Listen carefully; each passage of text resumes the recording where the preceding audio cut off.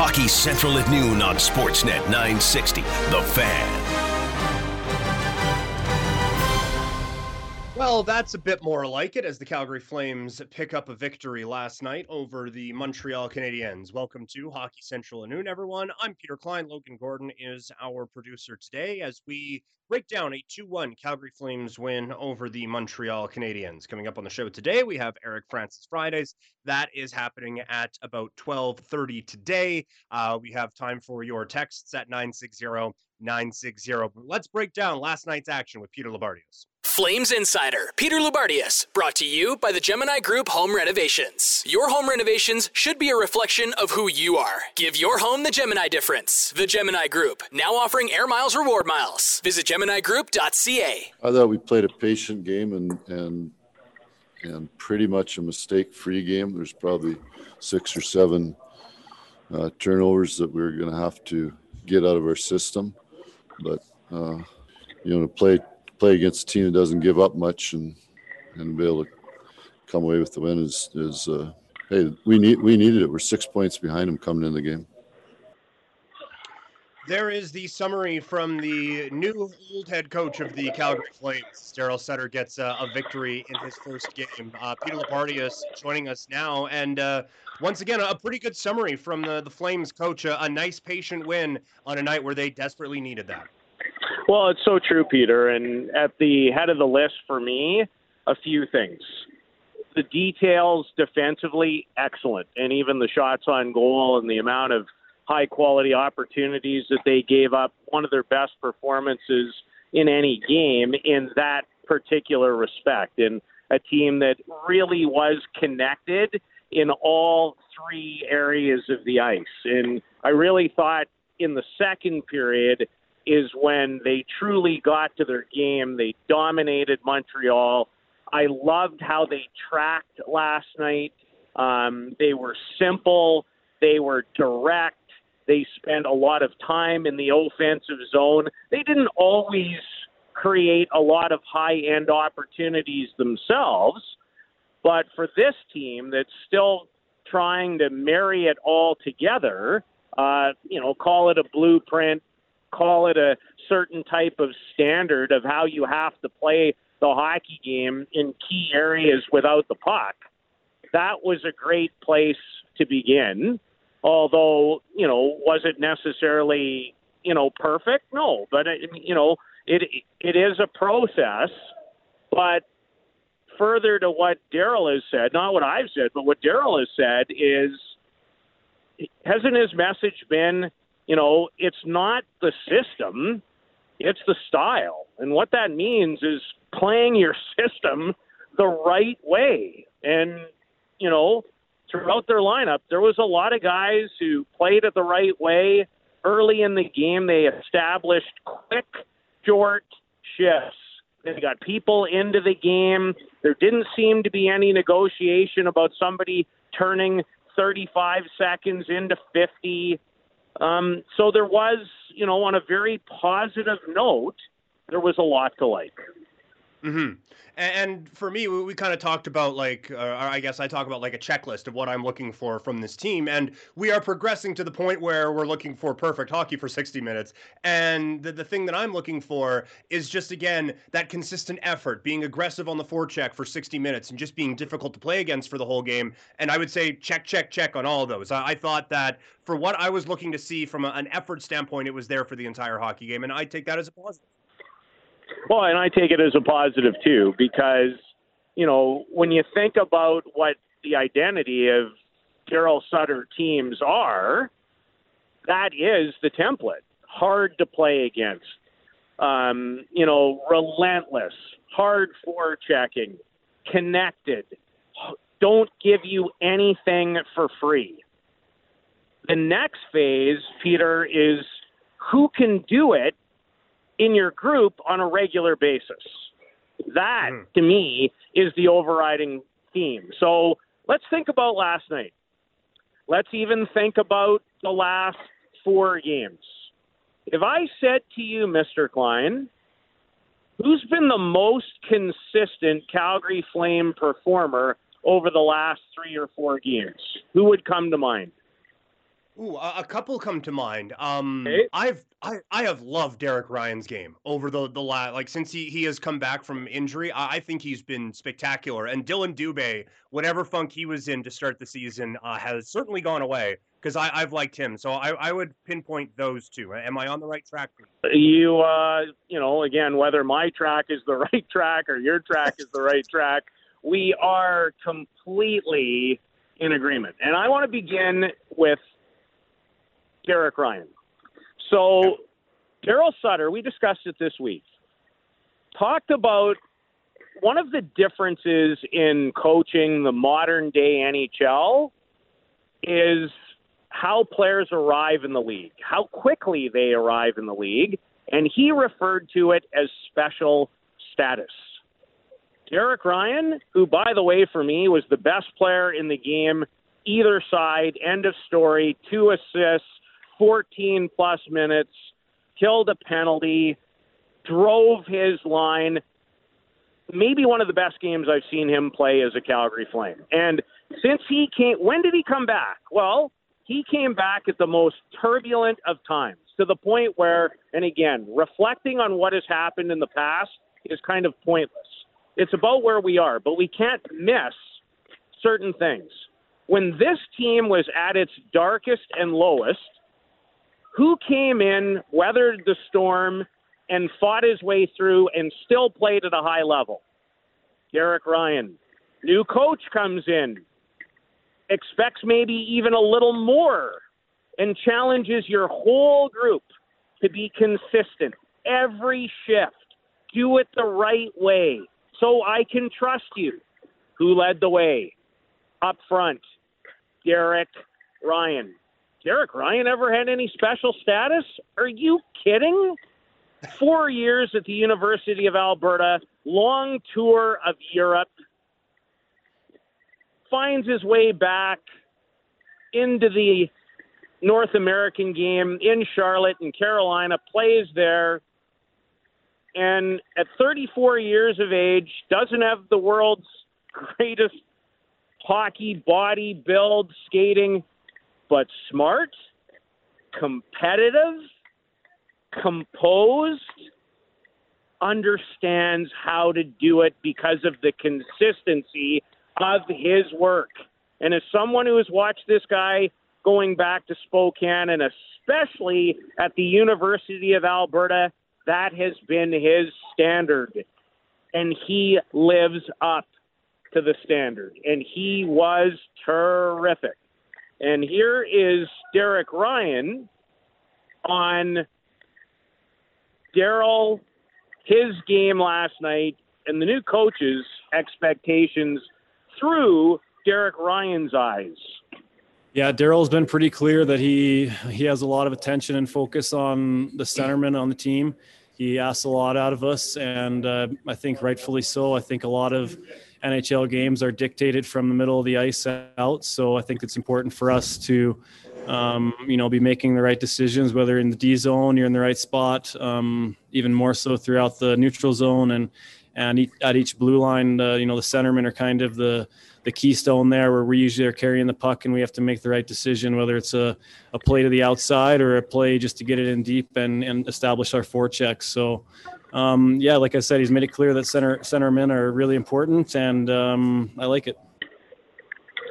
Peter, the thing about the evaluation of players, teams, but especially players, and why, and again, we're not talking about, a superstar, but what we are talking about is the standard. And again, so, to wrap up the Derek Ryan part of the story, and I think it's a big one, I really do, for a lot of different layers, is he learned it in Spokane. But then where I think it really became a big deal, so for those who don't follow university hockey in this country, the Alberta Golden Bears, are they not one of the true gold standards? They are. And that is, I've watched that program my whole life. And they have a standard there, and they're always competing and winning a lot, national championships. So when you are in that mindset and there is that expectation, and yes, it's not the NHL, when you learn the right way and you don't – this guy isn't at special status for 1 second. So, he's been an excellent player since he came off that fractured finger. Consistent performer. That's what we know him for.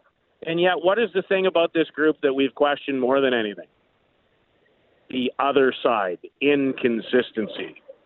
So, great story last night. Great story on Josh Levo. I don't want to sell him short. A guy who has 3 goals in his last 3 games. Derek Ryan, and that line, Sam Bennett, they all played exceptionally well. There they were on the ice, scored both the goals on the ice in the last shift to bring it home.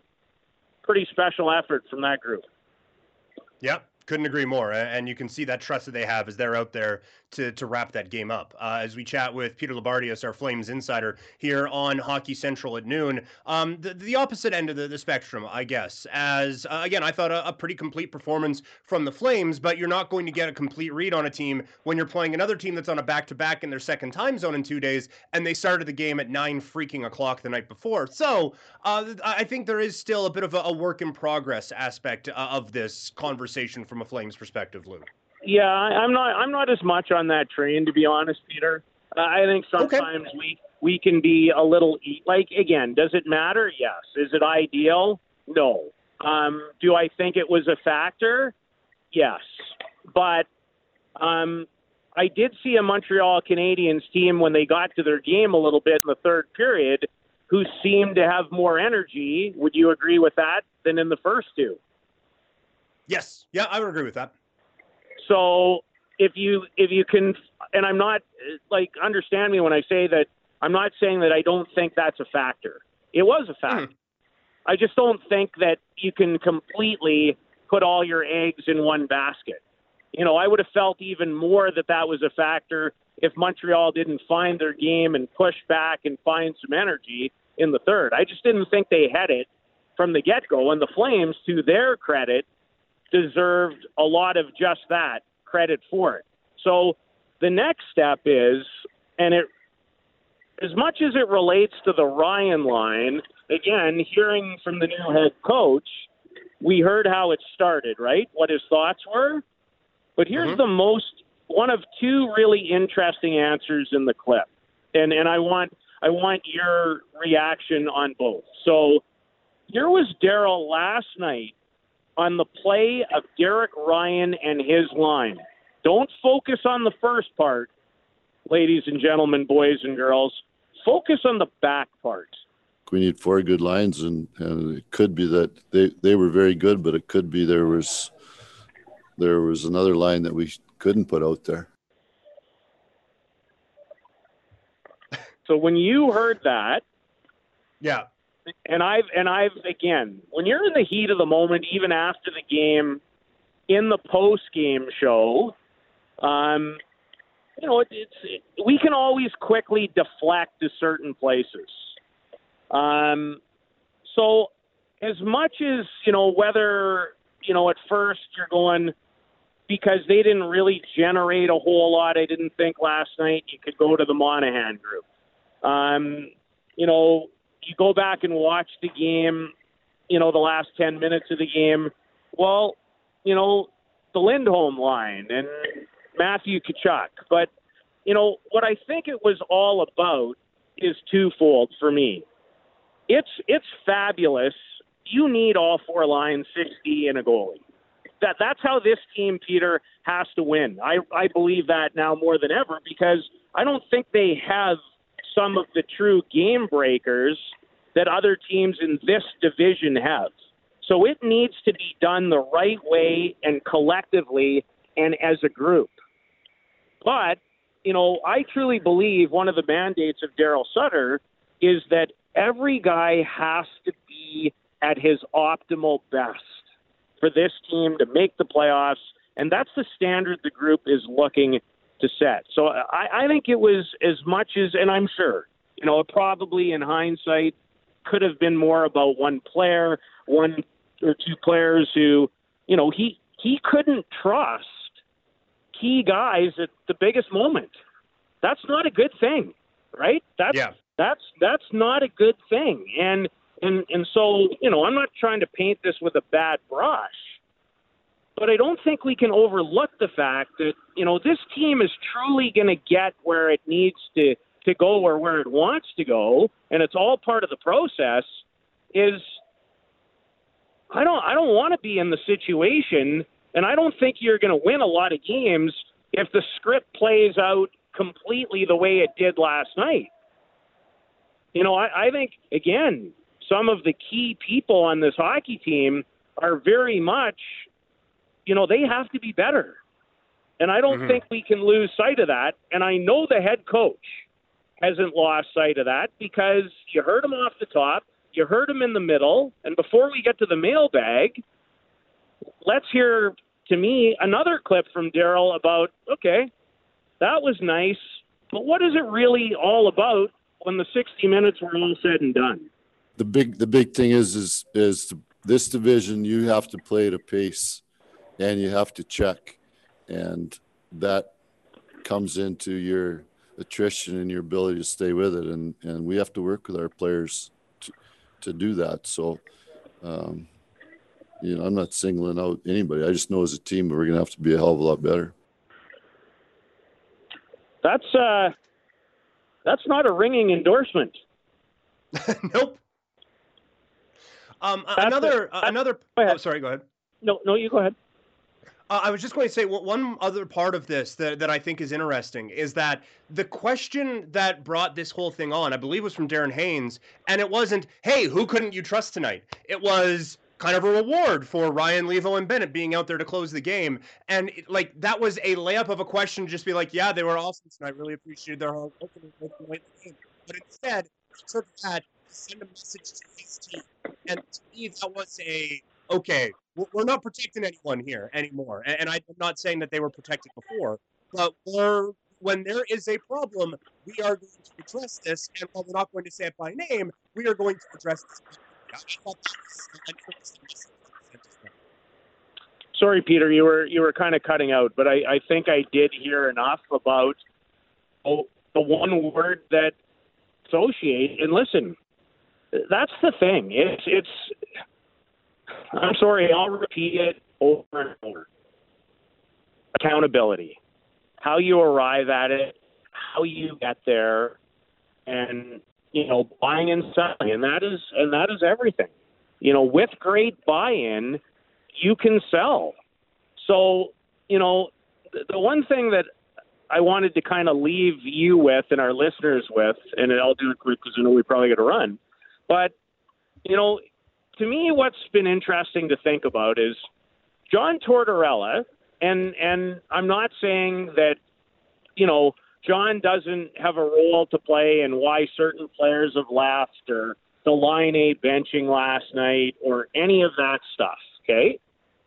So, but I do think I know this. John has a standard. He believes in a certain standard, and he makes people accountable. And right now, he is on the hot seat of all hot seats.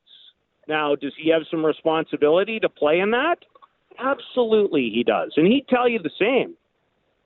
But with Darryl Sutter, isn't there some commonality between those two guys and what they want and how he makes people accountable and how it's about family with him and really not caring about what goes on the outside? I don't know about you, but it's funny how things can be in the sense that, I see a lot of commonality between those two guys. I think they've had great careers based on the standard and how they operate.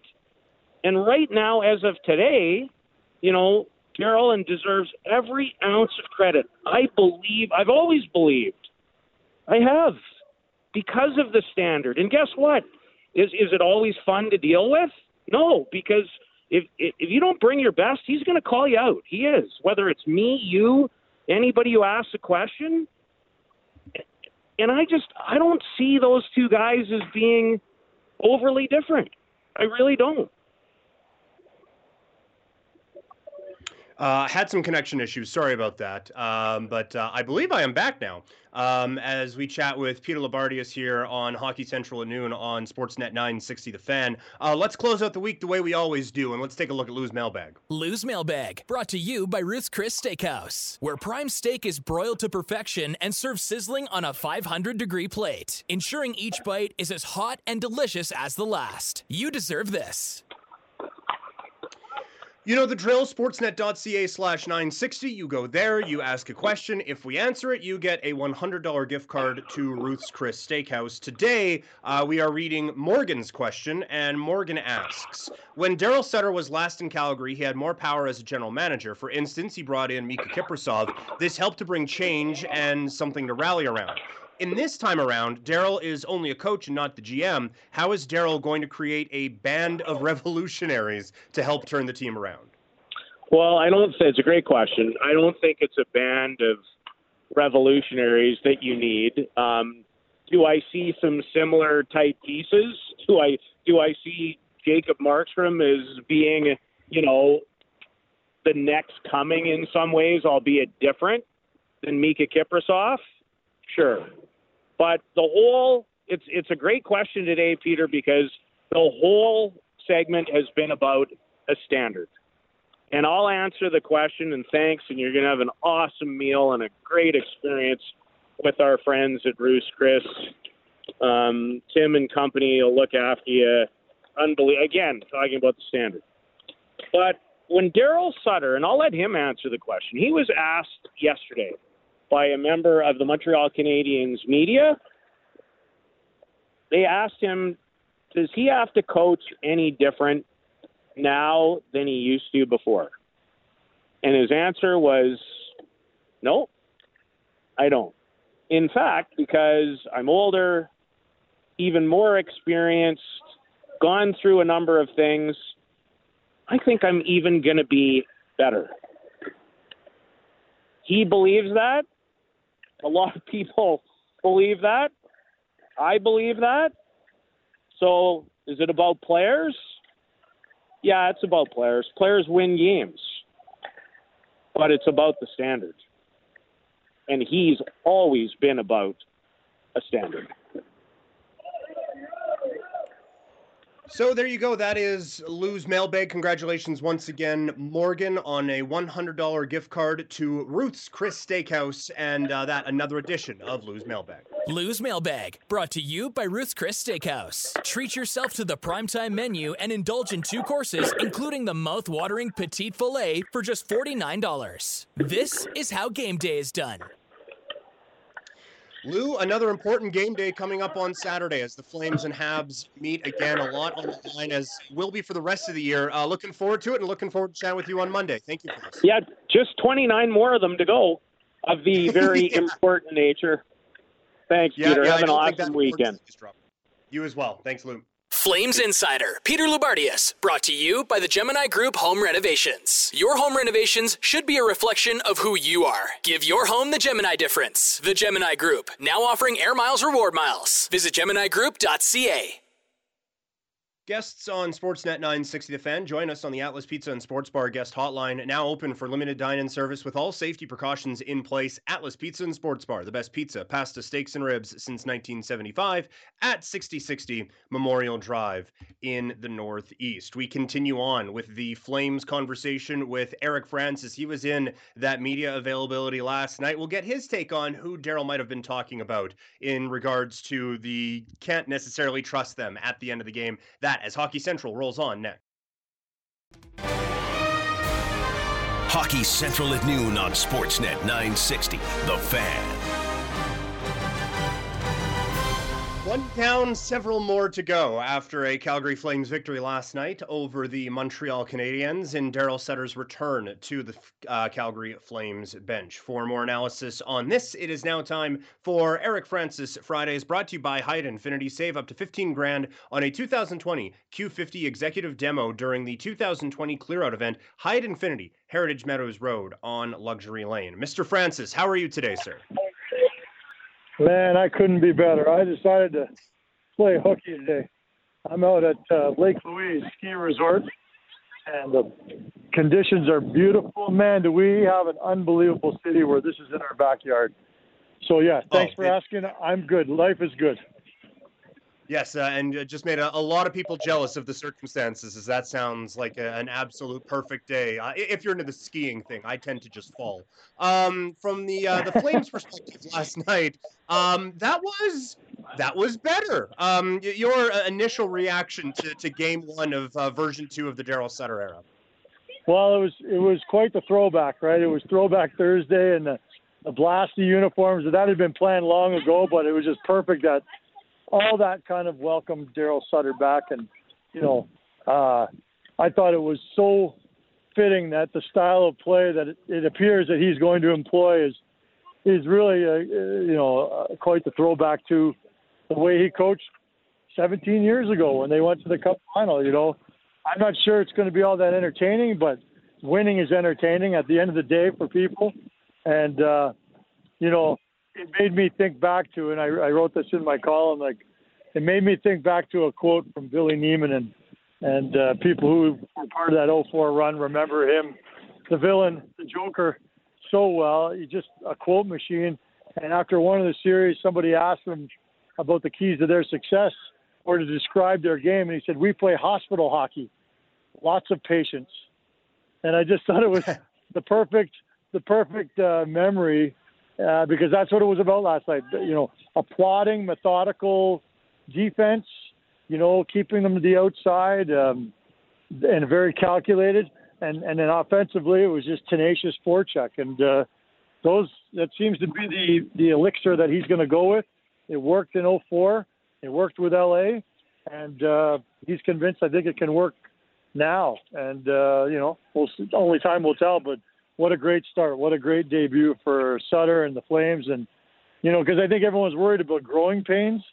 And there will be some, I'm sure, but they really needed that win last night at the end of the day. That's kind of the most important thing. Yeah. You talked about places that it worked. It certainly worked for Derek Ryan, Josh Levo, and Sam Bennett last night, as that was the most effective line for the Calgary Flames, and some trust shown in them late in the game as they're out there to put a bow on that game. But if that's what you're going to get out of your fourth line in the Darryl Sutter era, sign me up for that. Well, I don't know if people realize this. The Calgary Flames had the worst fourth line in the league this year. The other night, on Sunday night, or was it Sunday, Saturday? Anyway, last night, those two goals that Levo scored, those are the fourth and fifth goals that the fourth line have scored this year. There's no team in the league that has a worse fourth line in terms of offensive output. Now, granted, a lot of fourth lines, you don't measure their success in offensive stats, but it's pretty pathetic when not only are you not great at defending, you're also not scoring any goals. So I'm not suggesting we're going to see Josh Levo score many more goals at all this year. And I'm not even suggesting Levo will be in the lineup with regularity. But the fact that trio really took control, and his love for Derek Ryan, I think that's going to be a love affair that we're going to be watching. Might even extend his career here after this year. Who knows, for Derek Ryan. Sam Bennett, we all know that he's going to give him every chance to be successful. Surprised last night to see Sam Bennett on the penalty kill. Matter of fact, there were some other. Johnny Gaudreau and Sean Monahan both played 13 seconds of a penalty kill. And I know it was just probably to get them out for the next shift, but I don't ever remember seeing them on a penalty kill. And Milan Lucic spent some time on a penalty kill, for better or worse. So he's trying some little things differently. And at the end of the day, we'll see how they work. But last night it worked really well. Montreal did not have many scoring chances at all. I think it was 18 saves Markstrom had to make. And you tell me, if two or three of them were high danger chances, I'd be pretty surprised. So a really good effort from this team all along, and led by the grunts, and that's the way Sutter likes. He did have an interesting note in the press conference post-game that when kind of asked about Levo, Ryan, and Bennett and the trust he showed in those final moments, he took that as an opportunity to say there were some he didn't trust in those final moments. And he wouldn't say them by name, but that certainly got people going. Who do you think he was referring to? Yeah, you know what? I pressed him on that. I came right back onto the call and said, no, Darryl, who are you talking about? And he wouldn't go there. But I don't know. I want to say it was Gaudreau Monahan because I think that's who we all are probably thinking it was. But I thought Brett Ritchie was one of the better players in the game last night. So, and maybe that says it all, that Brett Ritchie was probably the best of the three players on that line last night. But, that's also just a way for Darryl to push buttons, right? Going publicly by saying, at least one of the lines was really bad. So every guy in that room will read that and hear about that and wonder, is he talking about our line? I'm pretty sure the line that he's talking about knows exactly who they are. I can't imagine it would be Backlund's line because Backlund just plays so solid defensively, and he loves Mangiapane. Who wouldn't? Mangiapane was great last night.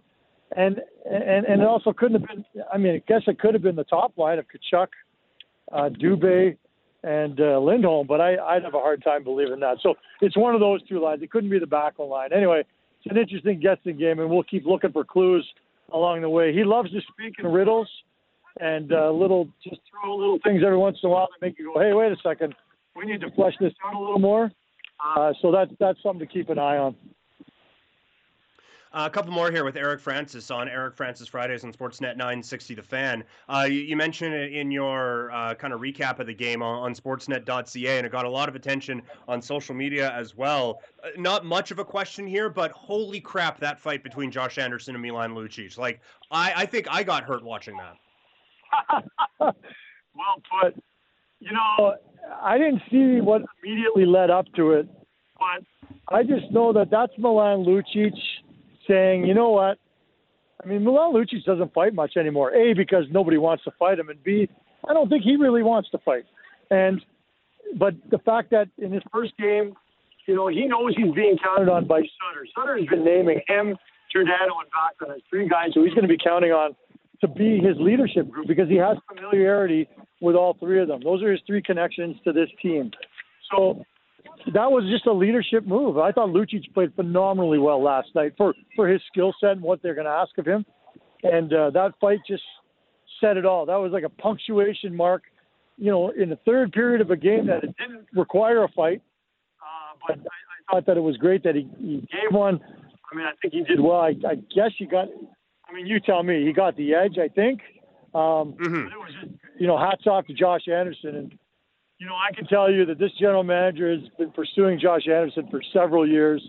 He absolutely loves everything about Josh Anderson, and I think you just saw exactly why. His team needed a spark, and he held his own against one of the toughest guys, if not the toughest guy in the league.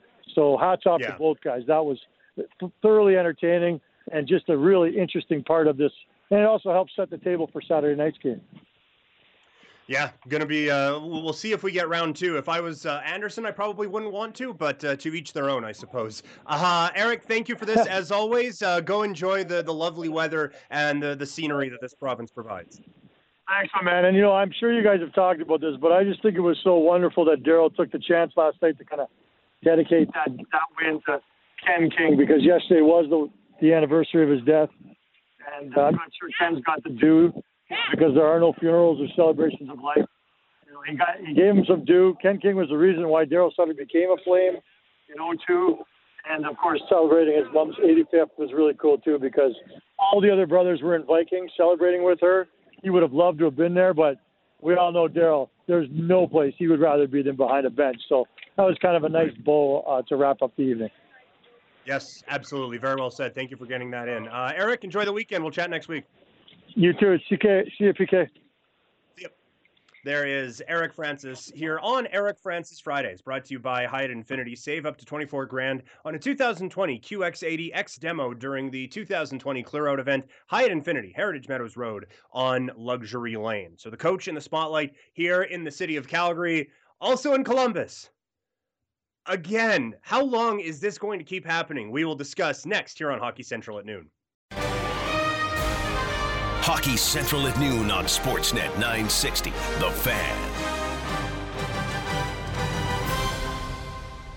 Well, it's certainly never boring with the Columbus Blue Jackets this season, is it? Welcome back to Hockey Central at noon, everyone. I'm Peter Klein. He is Logan Gordon. So, last night, the Columbus Blue Jackets get out to a rather impressive 4-1 lead over a very good team in the Florida Panthers.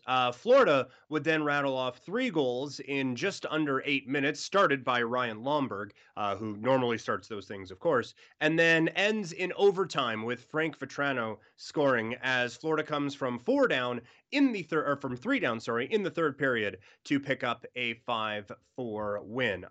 It was noted that Patrick Laine didn't necessarily participate in a whole lot of that comeback as he was stapled to the bench for the last 7 minutes of that game as Columbus, looking for a spark and looking to stop the bleeding, give Patrick Laine 14 minutes of total ice time. Logo, a lot of talk about coaches saying they can't trust players in this market. John Tortorella showed he doesn't think he can trust Patrick Laine out in Columbus.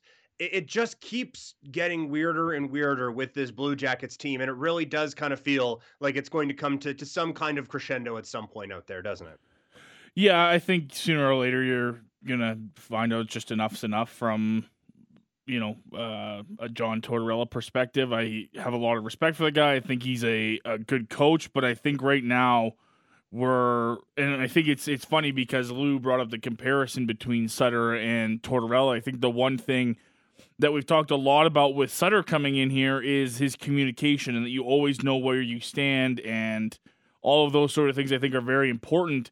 You hear Patrick Laine post-game, he clearly doesn't know where he stands or what he needs to be doing. Part of the reason they got that lead was he scored on the power play early on in the third. And then, he had an assist earlier on in the game. He was going. He wasn't. I didn't see the entire game, so I'm sure that Tortorella has his reasons, but he's clearly not doing much of a job when it comes to relating those reasons back to his players because, I'm sorry, even if Patrick Laine had a bad game, you have to let him know why. Like, he has to be clear as to why he's had a bad game and why he wasn't playing in those situations. That's just really what it comes down to for any coach, and I think that when you start losing that sort of communication between player and coach, you're talking about a problem. Yeah, and especially a player as important to the Blue Jackets as it would seem Patrick Laine is going to be. You have John Tortorella in the final year of his contract. I'm not going to go as far as some to say that he is just trying to coach his way out of Columbus, because I don't think that's in the John Tortorella DNA, but it does kind of seem like he is kind of, screw it, let's just see what happens with some of this stuff. Like that is kind of my only explanation for all of this, because it's just been so strange this whole season around the Columbus Blue Jackets. Yeah, I don't buy that narrative of that he's coaching his way out of there. Maybe he's gotten tired of it and he's, maybe not doing all the things that have made him successful, but I don't think he's coaching to get his way out of town one way or the other. It just doesn't fit a winner like that. I do think there is a bit of, well, if it doesn't work, I'm leaving anyway. Like, I do think there is some of that, right? Yeah, there's something about writing on the wall in places. Yes. Right? If he sits there and he feels, look, I don't get any buy-in from this group, they aren't listening to me, he's not stupid. He's coached plenty of places and won Stanley Cups and been successful, and you don't get there by being an idiot. So if he sits there and is understanding, look, this group's not getting it from me. They're not doing the things I ask of them. I'm in the final year of my contract. He's smart enough to know when things aren't going his way. I don't think he's oblivious to any of that. No, for sure. And on the results end of it, it's fading fast for Columbus as they are 7 points out of a playoff spot, equal games played with Chicago, who hold that fourth and final playoff spot right now. They are a whole lot closer to Nashville, who we're going to talk about later today as sellers, than they are to the Chicago Blackhawks, who are currently in a playoff spot. I don't know what Columbus does trade deadline wise. I don't know if they are going to necessarily be in a seller's market after going out and acquiring Patrick Laine earlier on in the season. Obviously, you're giving up a good player in that deal as well with Dubois, but yeah, it's fading fast in Columbus. And Logo, if I were a betting man, I would say that the Stanley Cup playoffs this year will not include a team that's been kind of a plucky underdog in them the last couple. It's a tough spot, and everyone's going to point to that Laine Dubois trade as a turning point, I think, or one way or the other, because it was such a massive deal. And look, Laine hasn't been perfect there, but I don't think he's far from the only problem. And look, like you mentioned, they're already in tough for a playoff spot in a division there, with Chicago coming up out of nowhere for a lot of teams and being so far ahead of them already. But the future for Columbus is interesting because, a quick look at their cap-friendly page will tell you this team hasn't committed to a lot going forward long-term. We're talking guys that are up after this year or 2 years for a lot of guys, or a couple of years. You're talking Seth Jones, Zach Werenski, and don't forget that Patrick Laine still has to be signed this off season. And right, Jarmo Kekalainen never afraid to make a big deal or something like that. I'm starting to wonder, and I don't know if you are too, Klein, that look, he's still an RFA, he's still got value. If he's not coming in there and being successful, do maybe the Blue Jackets think about trying to get some different assets for him in return? Because if it's just not going to work, I wouldn't be surprised to see Kekalainen be the kind of guy that moves on from that, because they've had enough issues with guys not wanting to be there or moving on in their own terms that I think I could see him being the kind of GM that would make that move. Look, we're doing trade targets later on today, and I'd be lying if I didn't at least have a long pause on the Patrick Laine name, wondering if that might be something that Columbus ends up doing. And obviously, fit with the Flames and all of that would be quite difficult. I'm sure he'd love to hop across the border a couple of times this year. But no, that is interesting. And yeah, like to your point, the long-term contracts they have there are weird. It's Oliver Bjorkstrand and Cam Atkinson. Atkinson's very good, but he's also 31 and locked up till he's 35. And Bjorkstrand is fine, but I don't know if that's kind of like the cornerstone. Oh, well, you need to have that dude locked up. 22 points in 28 games this season, but 36 and 49 last year and 36 and 77 the year prior. Like it's been such a strange time in Columbus, and I think all the credit in the world to them for getting this thing kind of on track with so many star players leaving. But it does kind of feel like a big change could be coming with the like a reset or something. You know what I mean? It Yes. would be kind of a good time to maybe do that, because you're going to be able to get some contracts off of your books. And look, the whole fact of the matter, and you just brought it up, is they've done a remarkable job, maybe better than anyone in the league, at staying competitive and relevant when losing as much talent as they did. Look at what the Arizona Coyotes and the Buffalo Sabres have tried to do the last couple of years. And I say that partly because they both went out and got Taylor Hall. But, the Blue Jackets have gone out and made those kind of moves and eventually lost those players, but they've still found a way to be relevant and to be in these conversations. That's a very hard thing to do. But I look at how this season's going. You talk about John Tortorella and his future probably feeling like it's not going to be in Columbus long term. I just wonder, looking at the big picture for this team, if we're not talking about them sort of restarting things and pulling a reset on this roster a bit and going forward with some young guys. Yeah, no, I would agree with that. I do think that the time is now for that with the Blue Jackets. Staying in the Central Division, last night the Dallas Stars fall 4-2 to the Chicago Blackhawks. Dallas now 12 points out of a playoff spot. They do have 6 games in hand, but that math would suggest they need to win all of them, and they haven't been doing a whole lot of winning with just 3 wins in their last 10 games. This is a team that points percentage-wise is below 500, and again, this has been a really messed up year for the Dallas Stars with the late start, and then you have the weather issues as well. I do not think you need to blow up the Dallas Stars, but it certainly feels like another team whose playoff chances are dwindling rather quickly. Well, correct me if I'm wrong, they had a pretty hot start to the year. Yes. Yep. All things considered, after they got a later start because of some COVID stuff. Now, obviously, it doesn't help when you're without Tyler Seguin and you're without Ben Bishop. Looks like Radulov is on IR for them, too. The Stanley Cup hangover for a lot of teams is real, especially in a different season like that. And there's a lot of built-in excuses for teams this year. But for Dallas, I just wonder if it wasn't, one of those perfect storm situations during the playoffs where everything was going their way, and it's kind of a hit back to reality a bit for them. I don't know how many people saw them as a Stanley Cup winning team or that sort of caliber team heading into the playoffs last year. I still like pieces of their team for sure. But, I mean, let's be honest, when you're bringing in guys like Pavelski and that sort of stuff, you're talking about, win now moves. And when you miss that window, or if that was your window, things suddenly change an awful lot. And you're paying Jamie Benn almost $10 million. He's got 12 points on the year.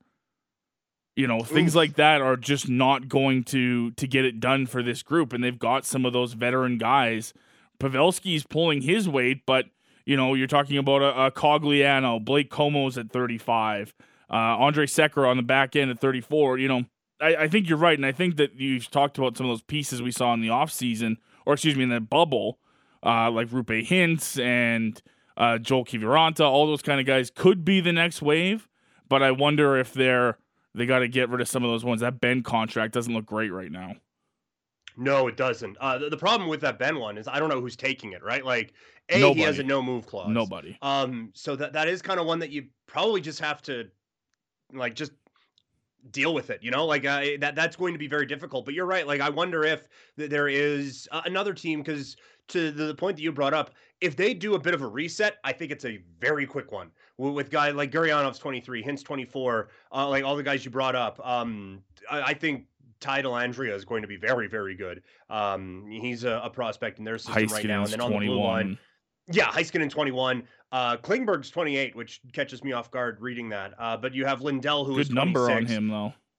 Yeah, exactly, right? So this is a team that if they went a different direction and tried to go with youth, I don't even know if they fall off that much. It's just a couple of tweaks. And Dallas is a team that I'm willing to give the benefit of the doubt to because of how just absolutely bat crap crazy this entire season has been around there. So we'll see. But I do think that this is a team that this year probably isn't going to happen. They're going to be interesting at the deadline. Do you make just a couple of those moves? Like, do you send out like an Andrew Cogliano for a third or a fourth or whatever it would be, or something along those lines? Like, not a full blow the damn thing up move, but just a couple little tweak moves, and then next year you're going to get right back at it, presumably with Tyler Seguin on your roster. So yes, I think the Dallas Stars probably fading a little bit, as everyone is fading in the light of the greatest team in the NHL, that, of course, the Minnesota Wild. I had to get that in.